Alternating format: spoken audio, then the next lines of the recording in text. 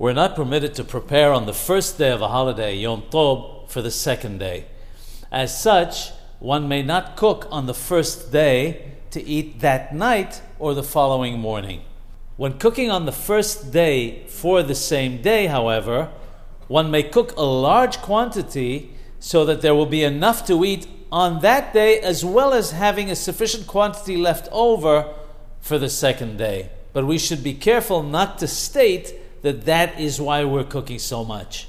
However, once we have eaten our meals, we may not cook for the next day, even if we taste a little on the first day. Now, when the second day falls on Shabbat, since we obviously cannot cook on Shabbat and must prepare the dishes the day before, we must be particular to ensure that we make the Erub Tabshilin before the holiday starts to permit us to cook on Friday for Shabbat. One who forgets to make the Erub Tabshilin can rely on the one made by the rabbis of the town, but must take great care not to forget the next time.